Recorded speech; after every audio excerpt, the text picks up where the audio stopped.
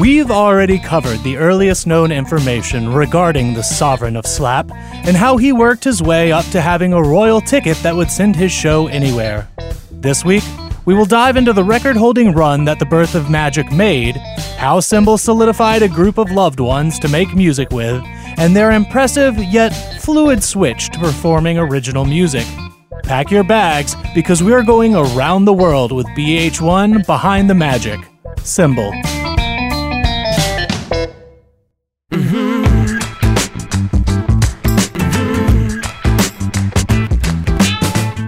We know that Symbol didn't continue to rewrite plays and poems into musical format for long.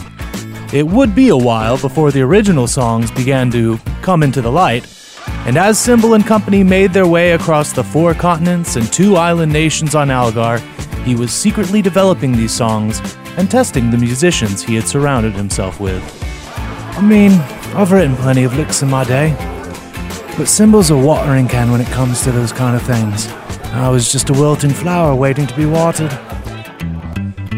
I always enjoyed recreating or adapting bass lines to Symbol's style for covers and other songs like that, but when they started sharing original songs, oh, dang, it was a new one every time. I was a slap away from not being able to keep up, I tell you what. With the opportunity to tour the world, Symbol began to search for the finest musicians and performers from the 4s and 2s. While eager to reach the next level of his art, Symbol was never afraid to wait for the stars to align. Now, Symbol reserved patience for when it was absolutely necessary. I mean, there were a handful of people that they stuck by, and the ones that were reprimanded took it to heart and really tried to deliver what Symbol was looking for. I mean, like myself, I think they realized the opportunities that playing with Symbol would bring. I mean, it was a guaranteed way to see the 4s and the 2s. Symbol had composed the primary roles for the Birth of Magic to be quite the display of one's prowess, but would hold new auditions when they moved on to the next big location. The only constant was the musical core found in the pit. This crew was made up of guitarist Solomon McPicksmith, bassist Torrance Thunderbuckle, drummer Twilly, and on keys, Eloise Graymaker Dawkins.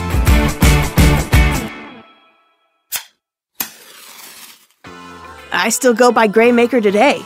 I joined up with the company on the Alcan leg of the tour. We'd been making our way westward on the Alcan Road when I was given a rewrite for the 3rd act overture.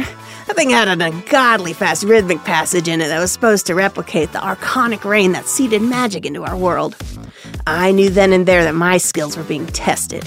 It was actually supposed to be for the performance the next night, but I spent the better part of that day working it up and played it that night.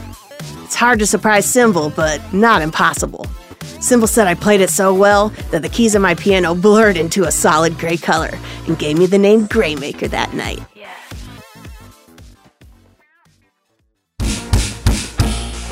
All of the performers across the 4s and 2s were a treat to work with, truly. The hype over this tour was always a step ahead of us. I guaranteed the biggest names in the lands would show up for auditions. Symbol was definitely the star and wanted it that way, but they also wanted to feature the artists of the land we were touring in, and it actually kept things fresh for the whole tour, and I don't recall the core of the tour complaining at all. Oh my gosh, yes, the audition process was a drain every time. You would think that the rehearsal time would be the real slog, but it wasn't. The word had spread about Symbol's expectations, and those that Symbol and I chose luckily had their music and staging memorized in only a few weeks. They were very impressive. With such adamant performers flocking his way, Symbol successfully cast, produced, rehearsed, and performed all of the necessary shows across the world in just short of 5 years. It was during the final leg of the tour in Beats Art that Symbol began doing surprise performances of new material.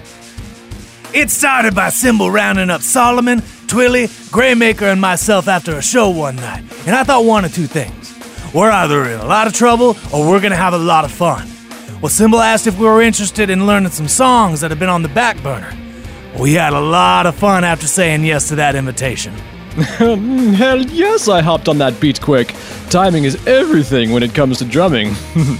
Symbol began holding practices for these songs after daily rehearsals. This is what led to a short-lived underground phase where different taverns were unexpectedly hosting the rising star and his new band.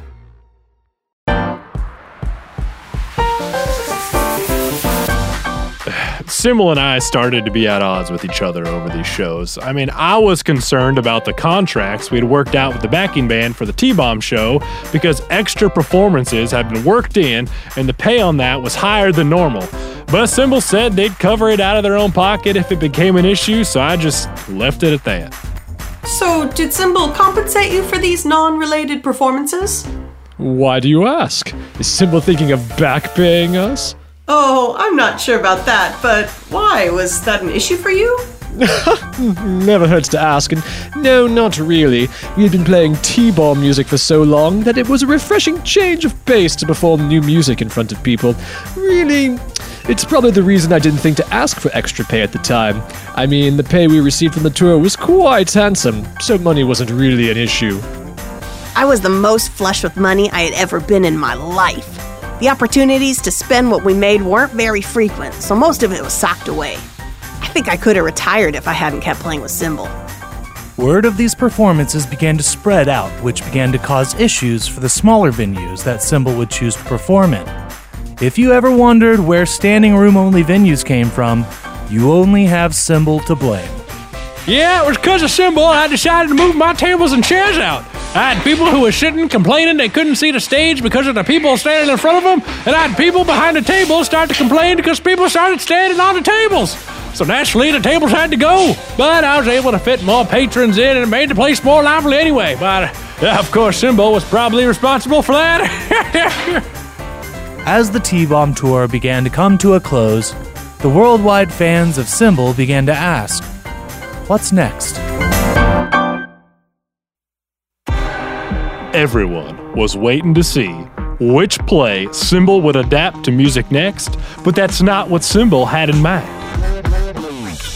So you think a single adaptation was always the plan? It had to be. It's like there was a roadmap in their head, right? One they were very familiar with, like they'd walked it many times over.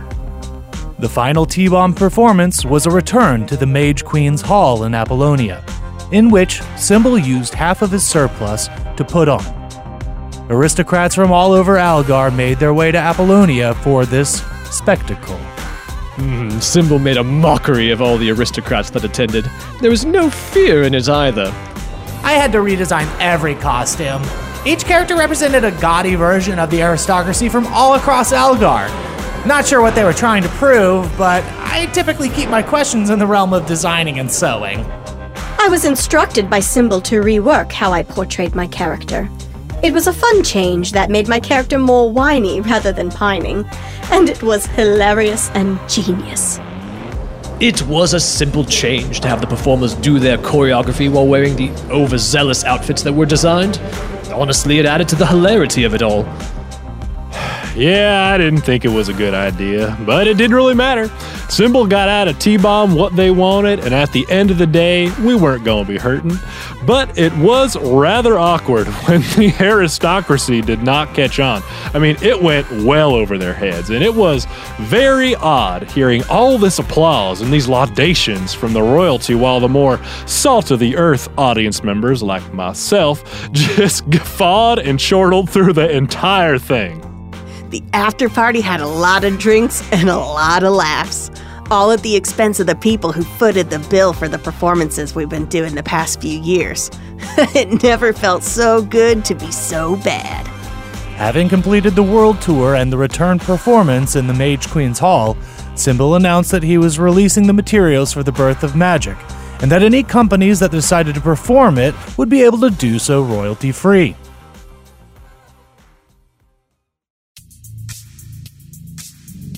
He also announced that he would not be adapting any other plays. Rather, he would begin planning performances of newly written music that would, quote, change how we think of music and musicians across the world. Ah, yes, I remember that time. We took about 2 months and spent it as a band. One of our patrons offered up an old family hold on one of the Tropicalian Isles.